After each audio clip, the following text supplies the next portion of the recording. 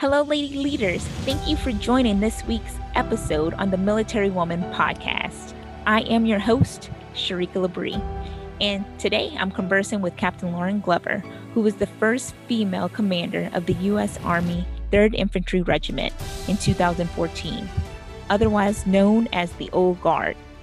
This was a light and inspiring conversation with Lauren, who at a young age crossed a line that no other female had crossed before, and she did it with grace and fortitude, and she's a true role model for all the ladies now as well as all the ladies to come. Thank you for listening.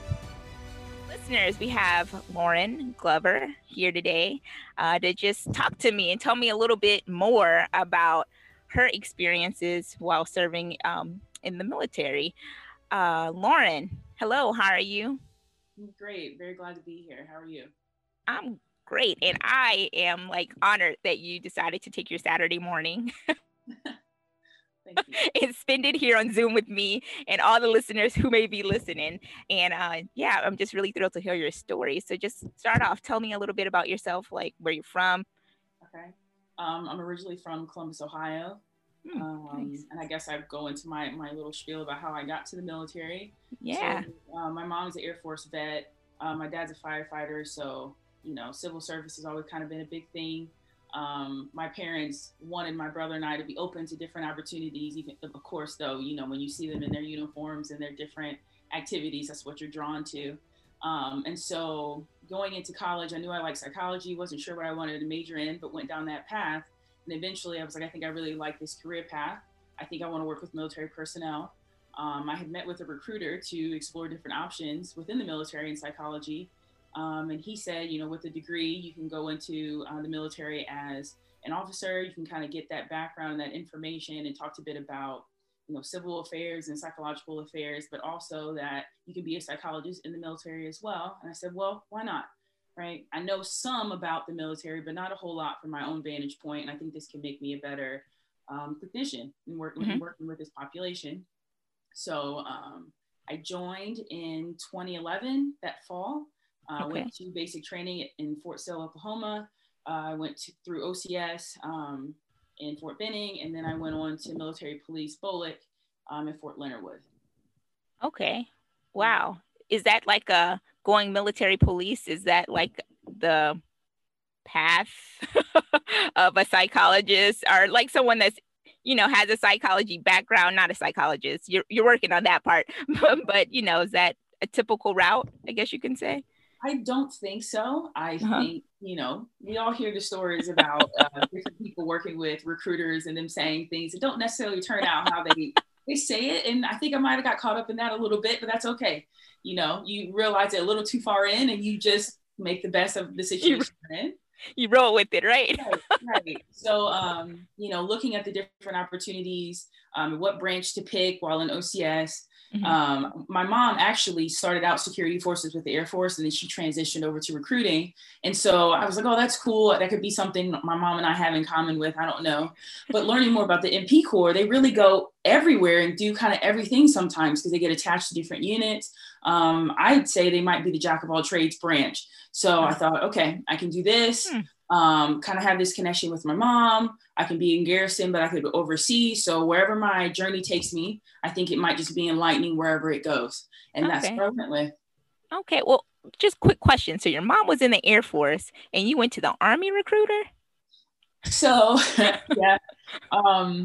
So there was an Army recruiter at my university. So that was kind of like the first recruiter that I ever talked to. He was just, somewhere in some building, just cross path, asking some questions.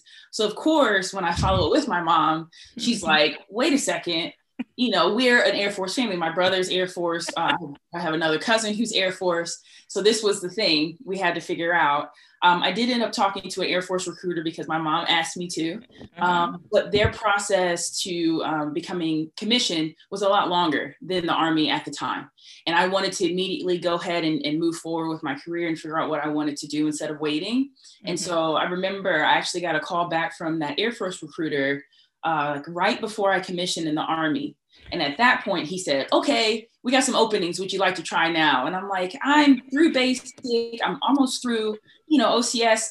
like, come on. But, Right. yeah, that's just the way it worked out. So my mom didn't love it, but she's very proud. And here we are. I'm sure. And things wouldn't have turned out how they would have if you would have joined that Air Force, right? Absolutely. Absolutely. Right. Way more opportunities in the Army, I tell you, for any Air Force people listening. Join us. Yes. The dark side. So, okay, so you are MP. What was your first? So you joined in as an Army reservist, right? No, I went active duty initially. Okay, sorry. You went active duty. So what was your first duty location? My first duty location was Guantanamo Bay, Cuba. I spent 13 months down there working What? at the detention Wow. facility. I'm Yeah. sorry. I'm like, wow. As you were a second lieutenant, right? Yes. Yes. Wow. Mm-hmm. Huh. Okay. So how was that experience being I can't imagine there's a lot of people in Cuba. So were you like, one of 10 females or just happened to be like, what was that experience like? Yeah. So I'm Cuba was trying to very imagine. interesting, opened my eyes to, how the different services work together. They have joint task force down there with the Okay. Coast Guard and the Navy. So the Coast Guard kind of does the border sort of stuff, protects the borders of the part of the island where the detention facilities are. You have the Navy who make up most of the medical facility personnel. You have the Army that kind of works in the detention facilities and does that sort of stuff. And I think the Marines do some security operations as well. So it's very neat to see, that inner, the inner service sort of stuff working together.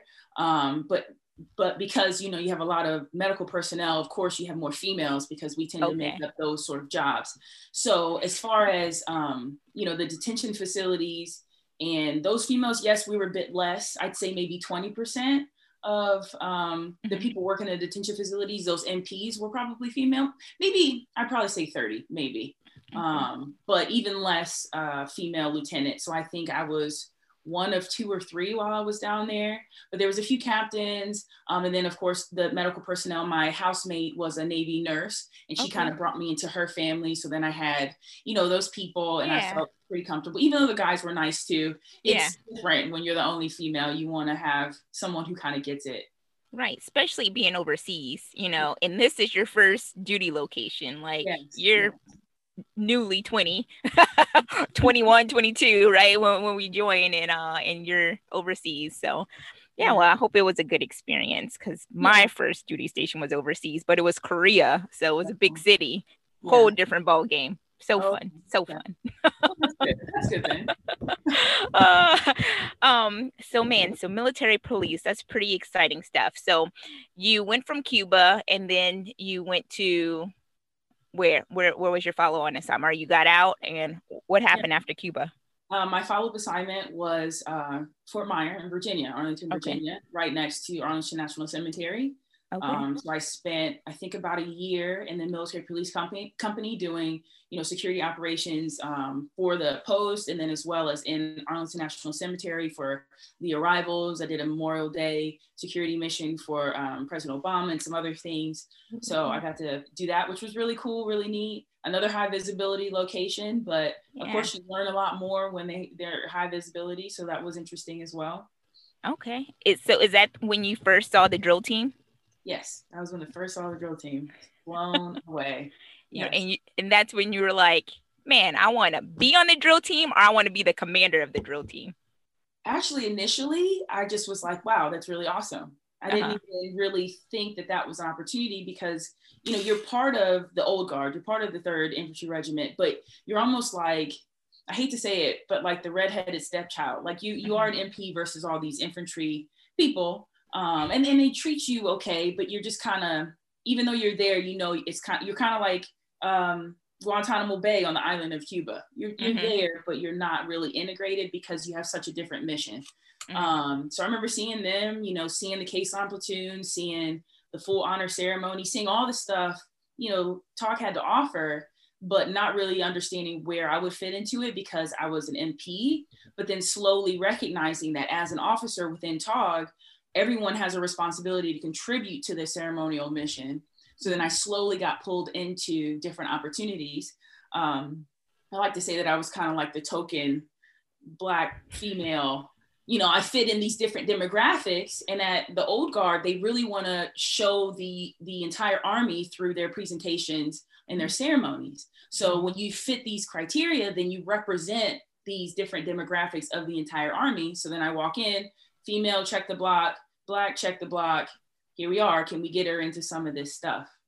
Okay, so were you seeking them, or were someone like seeking you? Like, did you raise your hand? You were like, "Hey, I'm interested," and then it was like, "Oh, perfect timing." We were just looking to check those boxes. Like, was it timing, or was it just like you were persistent, or was it the people that you were associated with was like, "Hey, go check, go try here, go try there," because you make it sound like it was just real easy. You walked in, said, "Hey, I want to be part of this drill team," and they just so happened like we were looking for someone that was female and black, you know, and we didn't know where to look, but you walked right to our door.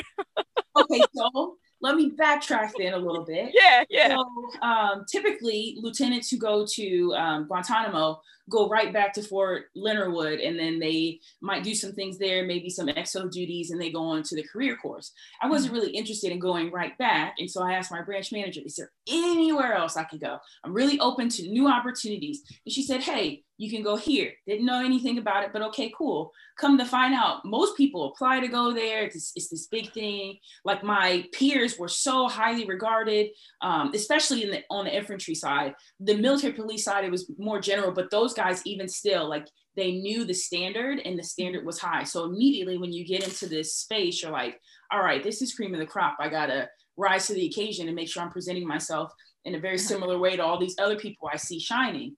So then I get to the unit. Of course, you meet your commanders and your raiders, your senior raiders, all those people. So when I met the battalion commander, he's talking about the unit, welcoming me in. And then he says, at some point during this meeting, he says, stand up. And I go, okay. So I stand up, and he's a little bit taller than me. And he says, okay, you got good height. We need to get you ceremonially qualified. And I said, okay. And I'd heard about this, right? Like you have your MP duties, but you also have this ceremonial side of it. So like when the entire battalion has some sort of big ceremony that they're supposed to be a part of, you need to be standing out there ready, using your saber, doing all that stuff. So, okay. But that's when things started to change. And I think that's where my whole thinking of I'm checking these demographic blocks come into play, because then I was being asked, okay, can you do this Twilight tattoo? Can you do Spirit of America? Can you, and I like them. So of course I'm like, oh yeah, I would love to. I'm doing a good job. I'm interacting well with these other people. So then I just got more opportunities and, had to balance my military police duties as well. But that's kind of how it got there. And then I'm getting to the end of my year with the military police unit. What am I going to do next? The XO, the battalion XO at the time asked me if I was interested in the tomb, leading the tomb. And I was like, wow, what an honor. Like that would be great. But shortly before that, I started to get to know the team a bit better. So as my year with the military police, as a platoon leader with the military police company was going, I got to meet the platoon sergeant of the drill team and more people. And he was like, if you like it, why don't you try? And I'm like, in my head, like that was never a thought, because I understand that I'm kind of separate as a military police officer. And this is a traditionally male infantry role kind of thing.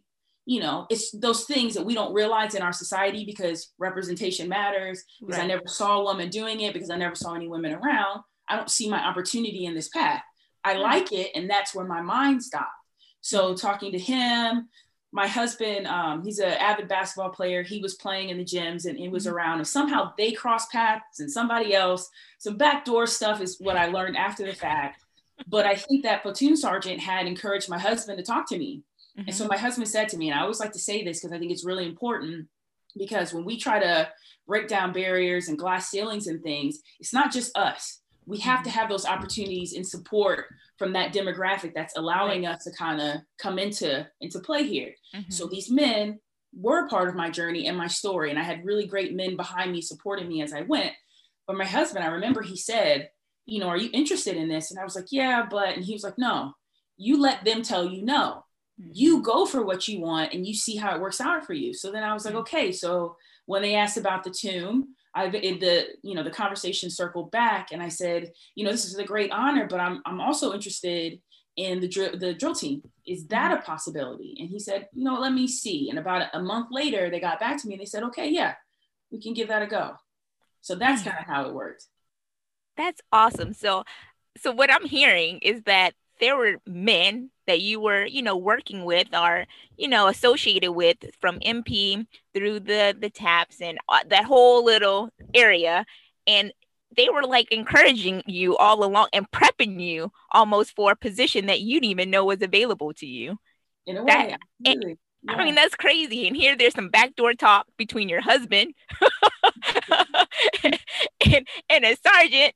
And I mean, and there, oh man, that's a good story. I mean, because you need everyone to break these glass ceilings. Just like you said, you need everyone on board for it to work out and, Right. to keep growing in the military. So shoot. Okay. So now you're Mhm. on the team Yeah. and not even on the team. So was it like, so you were like, okay, I'll try out for the team. When did the commander part come in? So with the drill team, those soldiers do have to try out to actually make the team. Okay. And making the team, when we say make the team, we might also say break drill. And this is you're trying out. You go through the whole, what do we call it? There's a whole terminology. Obviously, I'm not using as much these days. But you go through their training, and then they tap you to be in the platoon, and then you have to try out to actually be in the performance squad. For the Okay. leadership, it has to go through your chain of command to see if they think you're a good fit to represent them. So once Okay. they said yes, then it was just okay. In a few months, you'll do that trade out and with Mhm. the current drill team commander. So we did that, and then I just became their platoon leader. I didn't have to try Okay. out per se. It was more of, are you interested? I put my hat in the ring with Right. the other people who were interested. I think there were some other infantry platoon leaders, and then from there, they were like, okay, we think she can do this. And they gave me a shot. That's awesome. And you represented really well. I mean, Yeah. just talking to you, the not reports, but the other interviews that I listened to, I mean, man, you're very eloquently, uh, yeah, you're just eloquent. Thank you And very much. you have quite a fan club for sure. Um, dang. So now you're the commander of the drill team. At let's go into that a little bit. It sounds like so far everything is just kind of right again, right place, right time, right people around you. You're in this position, and there was one that was like every time y'all went perform, were you always introduced as the first female or first African American female commander of the, was that always the case? Um, I think once we started, yes. But again, I think I'm going to pull you back so we can get Uh-huh. some context. Yes, So, please. and I think this is important as well to say with our conversations with glass ceilings. A lot of people think, oh, we break glass ceilings and it's great and everybody loves it and it's accepted and then we move forward. But Mm-hmm. that's not how it happens. We talk about it within psychology. When you have a family system and something changes, there's often a rebound, there's a pushback for it. So when I got tapped and I moved to the drill team, the situation as well around the drill team is, and I didn't know this, was a few years before we had sequestration, right? Soldiers weren't getting paid. There was a lot of stuff going on. It wasn't a good time. Well, the drill team at that point, whenever they went anywhere, so let's say they went and performed the halftime show for the Sacramento 49ers. The Sacramento 49ers flew them out there. They paid for their hotels. They gave them their food. They showed them a great time. Awesome, not costing the military a dime, but the military is still able to shine, show their stuff, reach out, have that outreach in those moments. But with sequestration, there were some conversations that said, hey, this doesn't look good where soldiers aren't getting paid. They can't take care of their families, but yet, the drill team and whoever else is traveling and they look like they're living lavishly. So there was a decision that was made that said the drill team couldn't go anywhere unless the military paid for it, which Oh limited no. the team extremely. I didn't know this, right? But it kind of makes sense. So if we want to make a big change, put a woman in here for the first time, let's Mm-hmm. put her in where things are a bit slower. It's not as much, fanfare, right? What? Yes, a lot of people don't know this. I Right. learned a lot of this as I went because I didn't know really what was going on. So when I Yeah. got to the team, I'm like, okay, where are we going? What are we doing? Because I know you Right. guys do all kinds of crazy stuff. They met the Queen of England. There was all kinds of great trips. And they're like, oh, you got to figure that out. So that was my job. And then I learned I got to figure out how to get these guys on these stages, but in the most fiscal way, because we can't just blow money. Like, it doesn't work like that. Right. We So have no money. so yeah. So when I got there, that was the case. And then I feel like I'm a little off track, but I think I'll swing back. No, it's fine. I'm getting the flow. Okay. So got to the team, realized what my job was, and that's when we started to change the script and put that I was the first female drill commander. So it's like, how do I get these drills? How do I get these people's attention? Some people know about the drill team. Some people don't. But we weren't, in the cycle. We weren't being talked about as much because, we were limited in our funding. So what can get people's attention? And talking with my platoon sergeant at the time, well, you're new. This is a new thing. Maybe people will respond to this. I'm very into advocacy, very into working with kids. Okay, let's start with schools. Let's use that. Let's encourage children to see that, one, girls can do anything, but two, boys, you can see this too and see that they're very capable. And I think that's how the conversation went, to kind of put, when I do a drill and I'm leading the team, it'll be, and today the drill team is led by their first female drill commander. I think at the time, Lieutenant Lauren Glover from Columbus, Ohio. Right. So that's how it started. Okay. And then that's, I think, how I got a bit bigger, because people heard that little piece within the entire script and went with it. So it's a marketing strategy, to say the least. Absolutely. Yes. Huh. So the drill team was, I don't know if the right terminology is like an endorsement, but so they were no longer able to take free money to go anywhere because of perception. And now you have to figure out, where can you go pretty much for free, like y'all on the bus instead of a plane,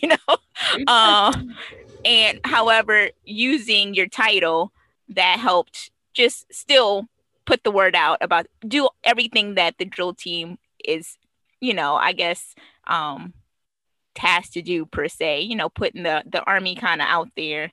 And am I kind of going the right way with this? So it's, yeah, I think so. Okay. But it wasn't just me. You introduce the team. I mean, the team without me is amazing. Right.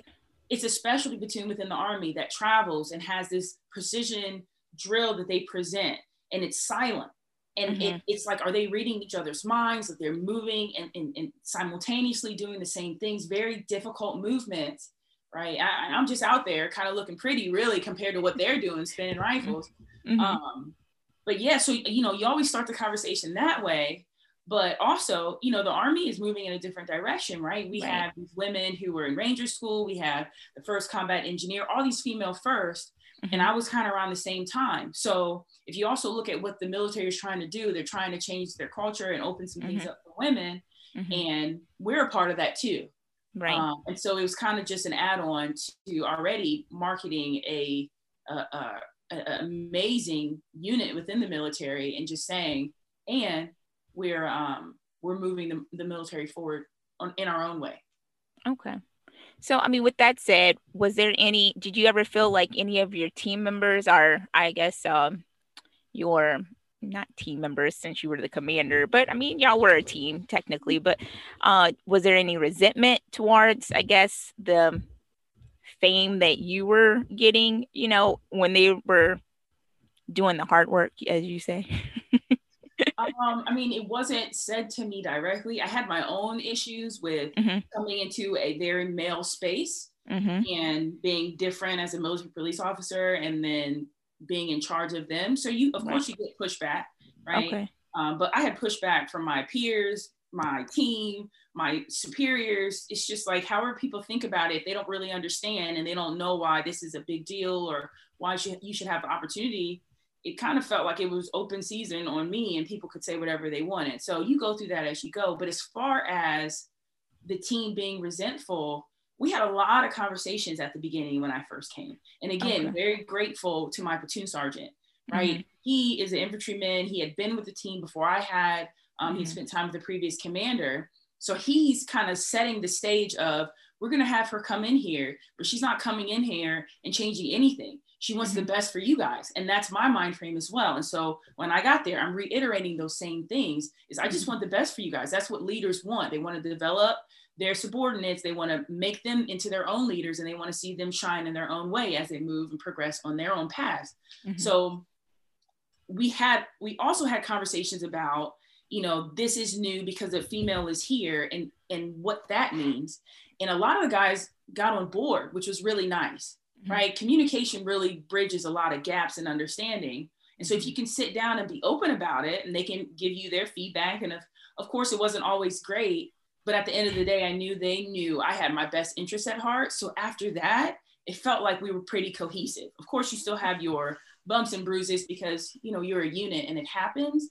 But I never felt like the guys were like, we shouldn't say the first female thing. It's too much, because the whole, if you actually watch a drill, they're talking about the team and the position and all of that. If we say that's a whole 5 minutes or however long, it's maybe 10 seconds of them saying my name and it's over. And then we go right back to talking about the team. And I always talked about the team. It was never only about me. So I really hope that that's not how they felt, but you never really know. But from my perspective, I thought we had a lot of good conversations, a lot of good feedback, and I think the guys were okay with it. Good. No, I mean, I'm sure you would have known. You would have felt it. You know, there's something about talking about it, but really having that resentment and acting against it. So you would have definitely known. So, and like you said, having those conversations at the start probably helped deflect a lot of those negative feelings if they had any. So for people who don't know anything about the drill team, just give us just a little brief history, like before you even, I mean, you were the first woman, and how long has the drill team, you know, been up and running before that? You know, how many commanders did they have before you stepped in as the first woman commander? So I'm not a history buff. I should be better about this, but I was the first female drill commander. Okay. Not the first female on the team, which was great. When I got there, the guys told me they know their history, right? Because that's part of the process too. I knew a bit more when I was there, but again, very, a few years removed. But the first woman to break drill, her name was Edith Graybill, but it's she's, that was her maiden name. She's her name has since changed, and I've recently connected with her, which was awesome. While I was on the team, I was asking, like, does anybody know her? Is she local? Can I meet her? It would be wonderful to meet someone who's been here before me. She was enlisted, but she actually broke drill and performed, which was amazing because, I think she's to date the only female who's done so. And then there was another woman who was in the platoon, but who didn't break drill. Okay. So I like to make sure I correct those misconceptions, because I think there's information out there that isn't actually correct. And I think we really need to highlight that there were women on the team too. I was just the first in my role as the commander.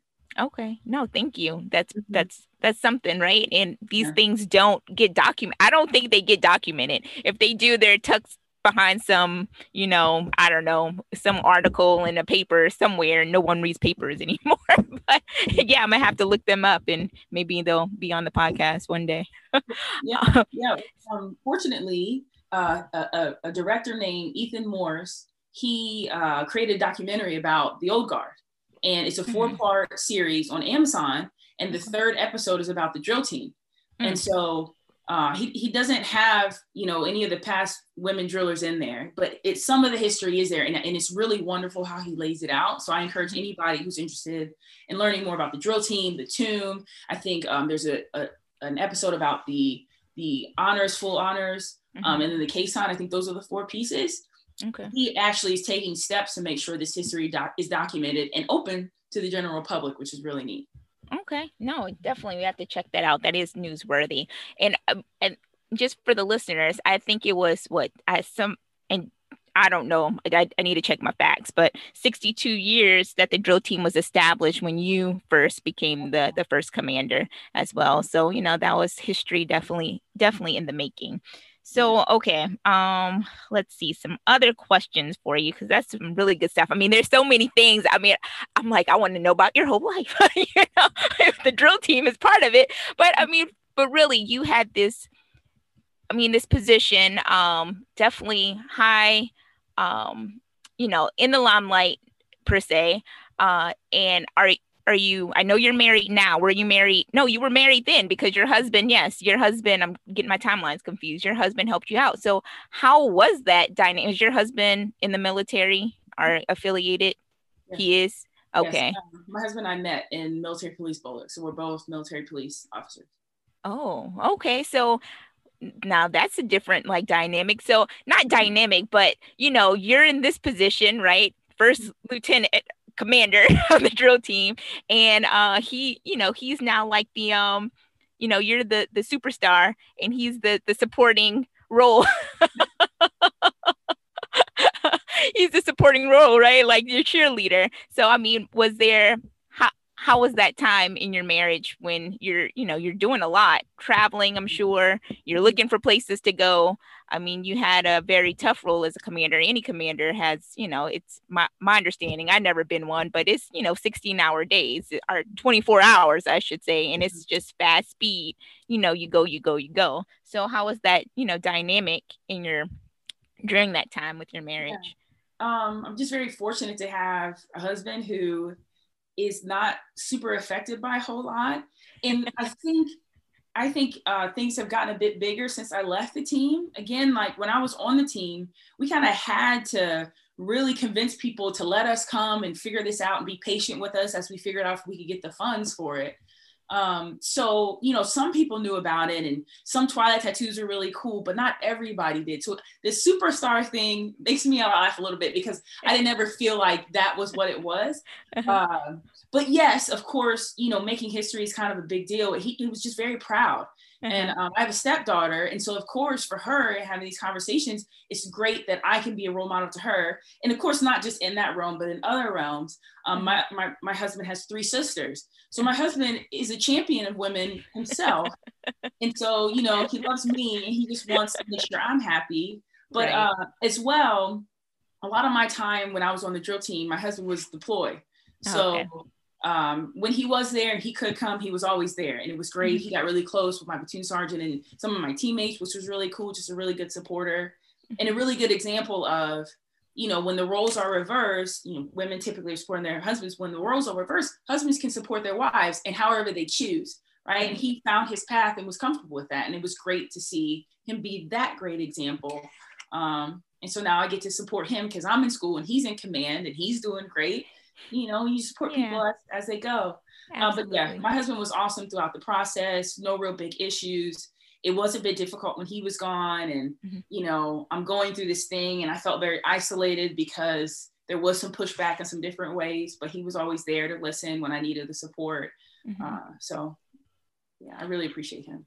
So besides like your husband and maybe your mom, like who were some mentors or did you have any that you could reach out at the time just to, ping ideas to or like, are you crazy? Just vent. I mean, isolating, yeah, I can only imagine. So yeah, what did you use as your support system or? Well, my husband, Well, husband. mom, uh, my mom was great. My dad too. My dad doesn't know as much because he's not military affiliated, but he was always there. Friends. Most people just lend an ear. Good listeners. I feel like my tribe is a group of good listeners, and regardless of if they know how to fix it, they know how to validate my feelings in a moment and help me kind of parse apart what I want to learn from it and take forward and do or not do. And then too, my platoon sergeant was great. So he's in the thick of it. He understands what I'm going through. He was always willing to listen and help as he could. But yeah, I think everybody, should make sure that they find those people that really make them feel seen, whether or not they fully understand what's going on. Because my best friends know nothing about the military, but they know me. And so regardless of the situation I bring to them, whether it's military stuff or now more psychological stuff, they validate me and they kind of help figure out what I need in the moment. And then I go from there. Okay. So definitely, okay. I mean, you were one of a kind. So it's not many military. I mean, there was no other woman that you can look up to or ask questions who's been in this position. But now, someone following you, you are that contact, right? Absolutely. And I do want to say, I forgot, and I feel so bad I forgot. when Uh-huh. I was in Guantanamo, there was a female S2 officer.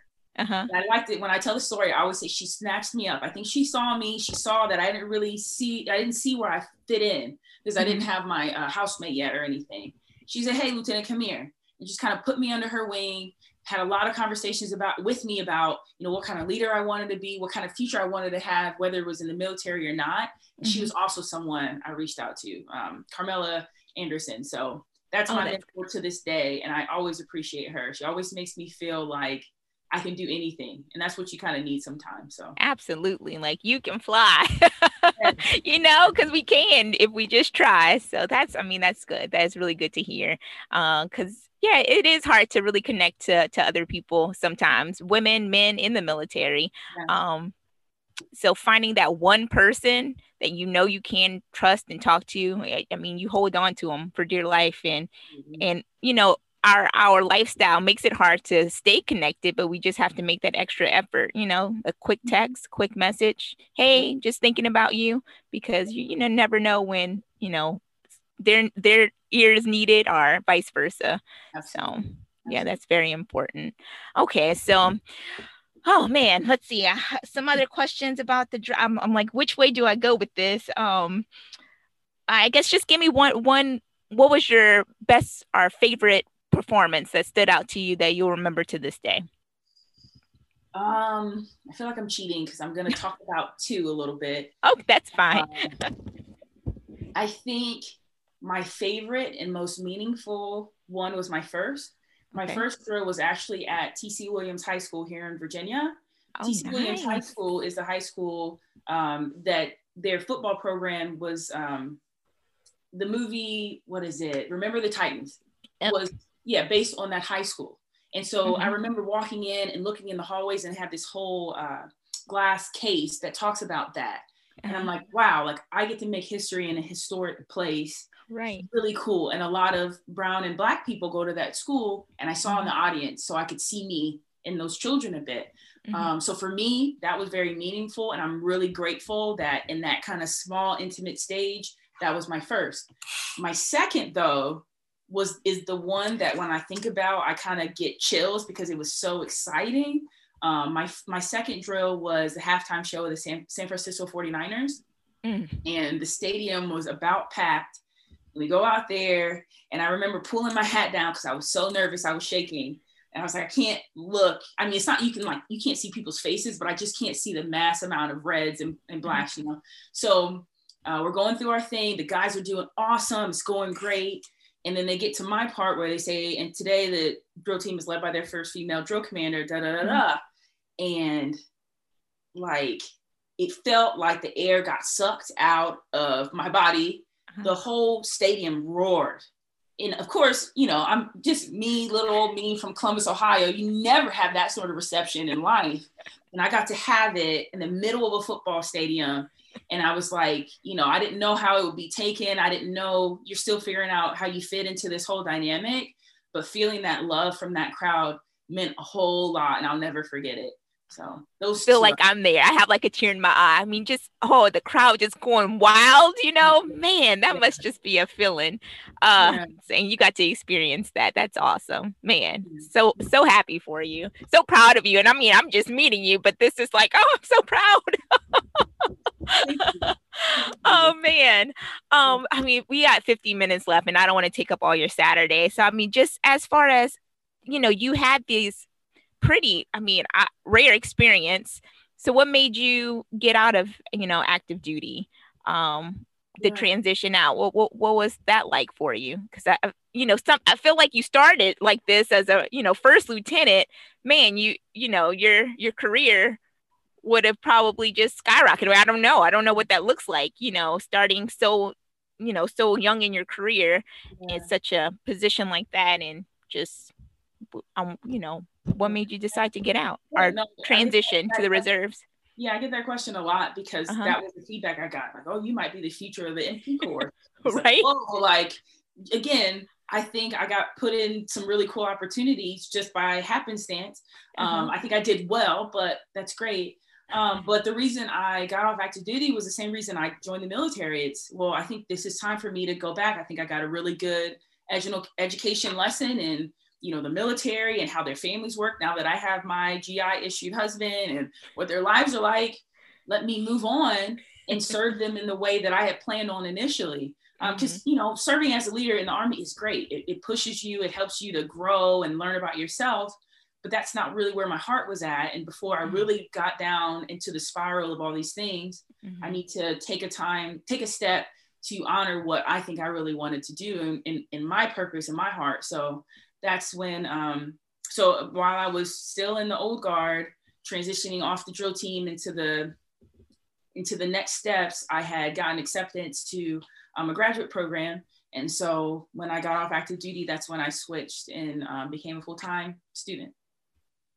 I mean, and that's number one, for you to know what your purpose is. I mean, that's, you know, a lot of people search and search and search. Hence why I'm still in at 15 years. It took me that long to figure out what I'm going to do next, you know, because I was like, when I don't have a plan, when I have a plan, I'm going to exit the military, you know, but you know, you knew what you came into the military for. You got that experience and then you were able to move on, you know. Now, I know you, before we were recording, you said you may come back as active duty or reserve because you're in the IRR now. But, you know, the fact that you're doing what you set out to do and didn't get, what's the word? I guess not tangled, I don't know, but you didn't get caught up in the moment and like, where would this take me next, and keep going, and just to really figure out, like, wait a minute, you know, what happened? I was going to be a psychologist and now, you know, I'm still a military police, which is completely opposite than what I intended to do.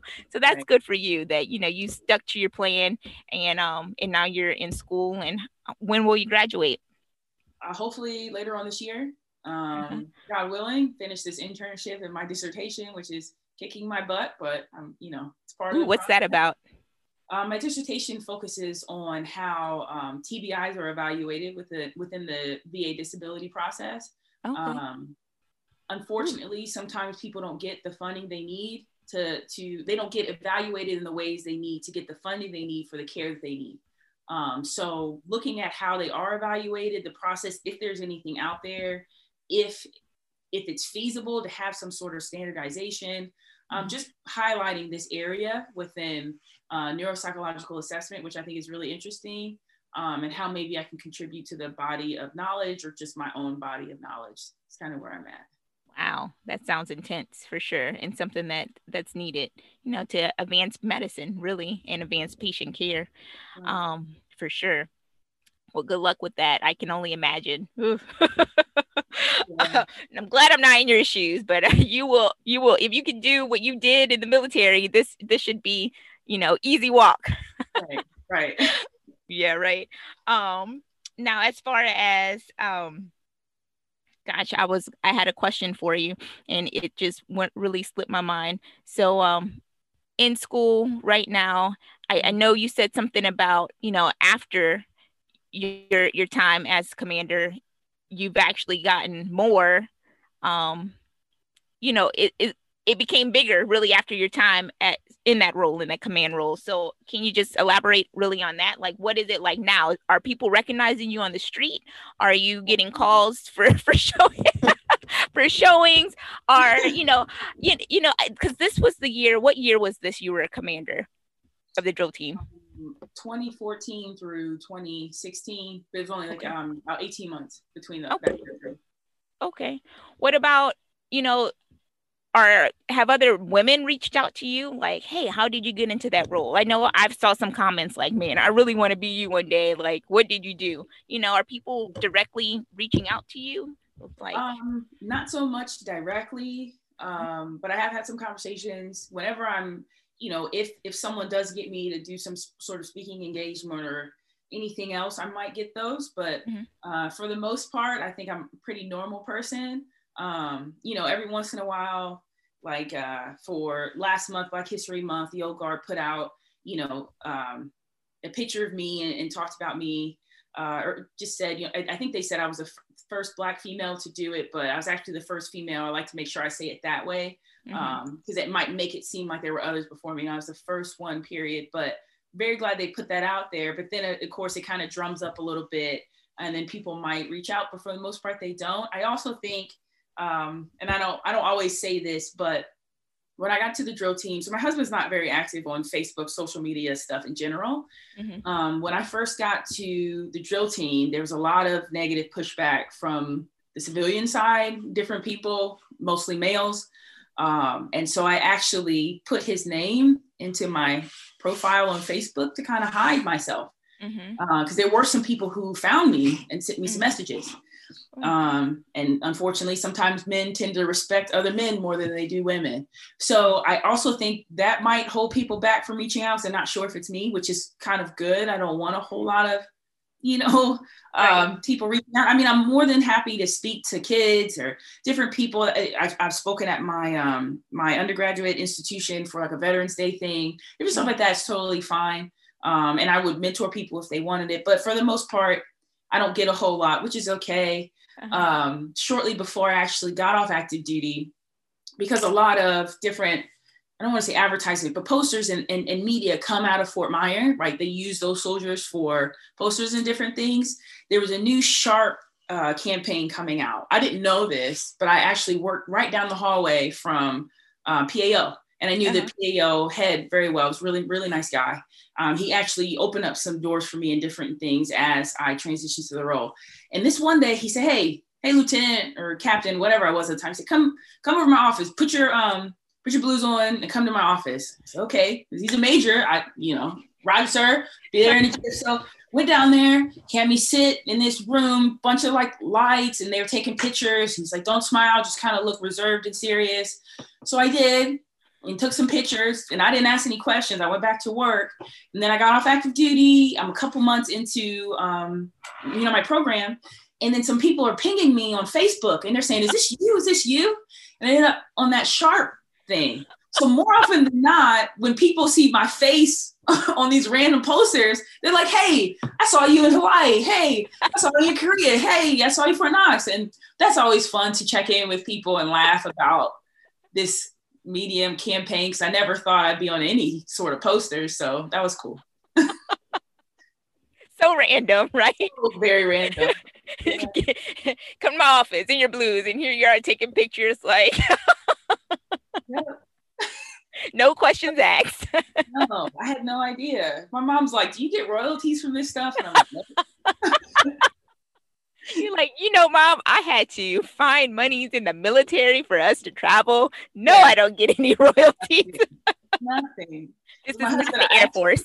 Yeah, I actually see it. It's my husband actually got a poster. He was able to kind of sneak one out of somewhere he was working.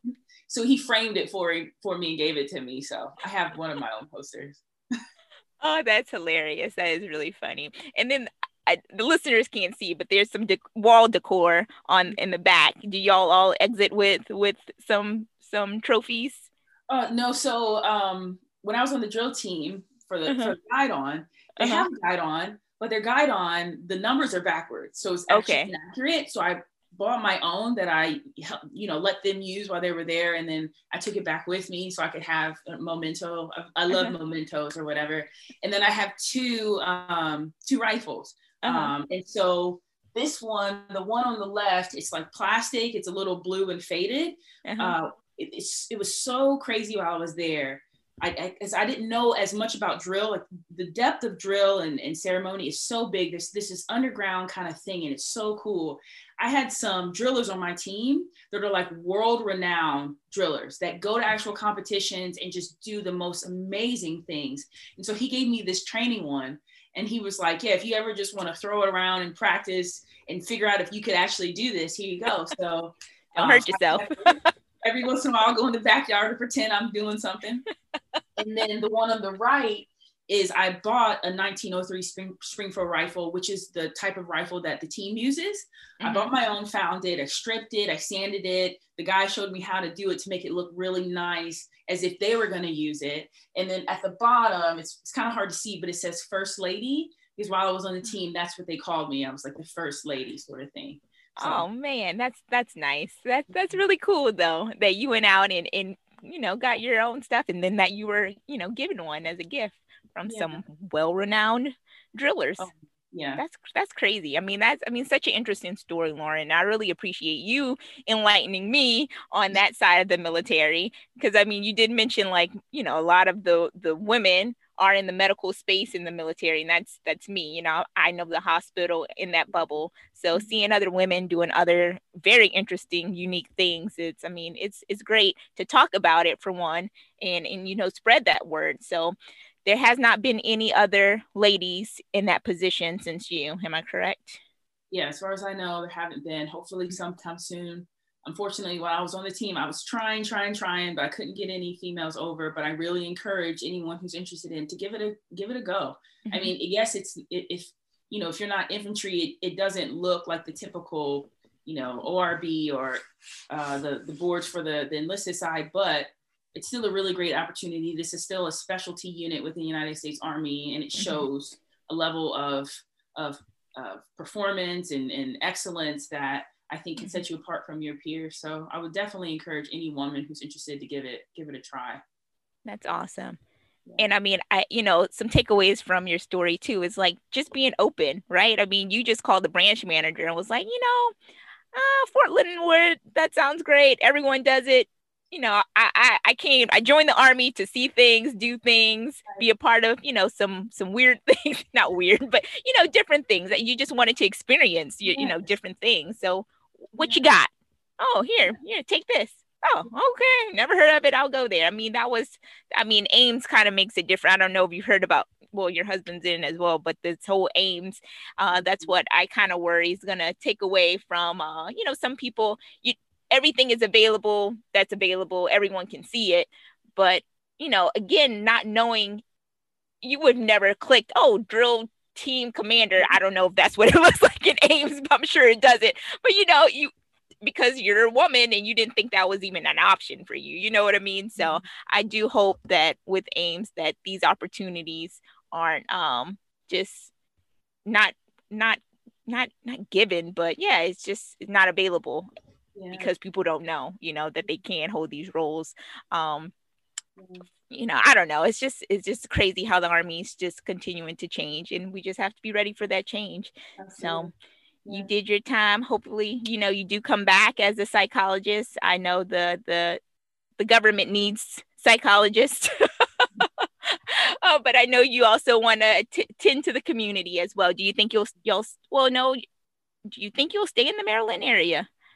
I don't know. My husband likes his job here, and I have friends here, but neither one of us are originally from here. So if we move closer to family, we don't know, but wherever the best options are. But of course, if you're interested in government or military work, this is a really, really good area. Yeah. So we'll see, but I'm not sure yet. Yeah. Well, I look forward to following your future career. I know we'll stay in touch for sure. And man, thank you again for your time, and I hope you have a good rest of the weekend. Yeah, thanks so much for having me. It's really nice to talk about this stuff with you. This is great, and thanks for having me and thinking of me to have me on this podcast that you have. So very wonderful. You have a great rest of your weekend as well. Thank you.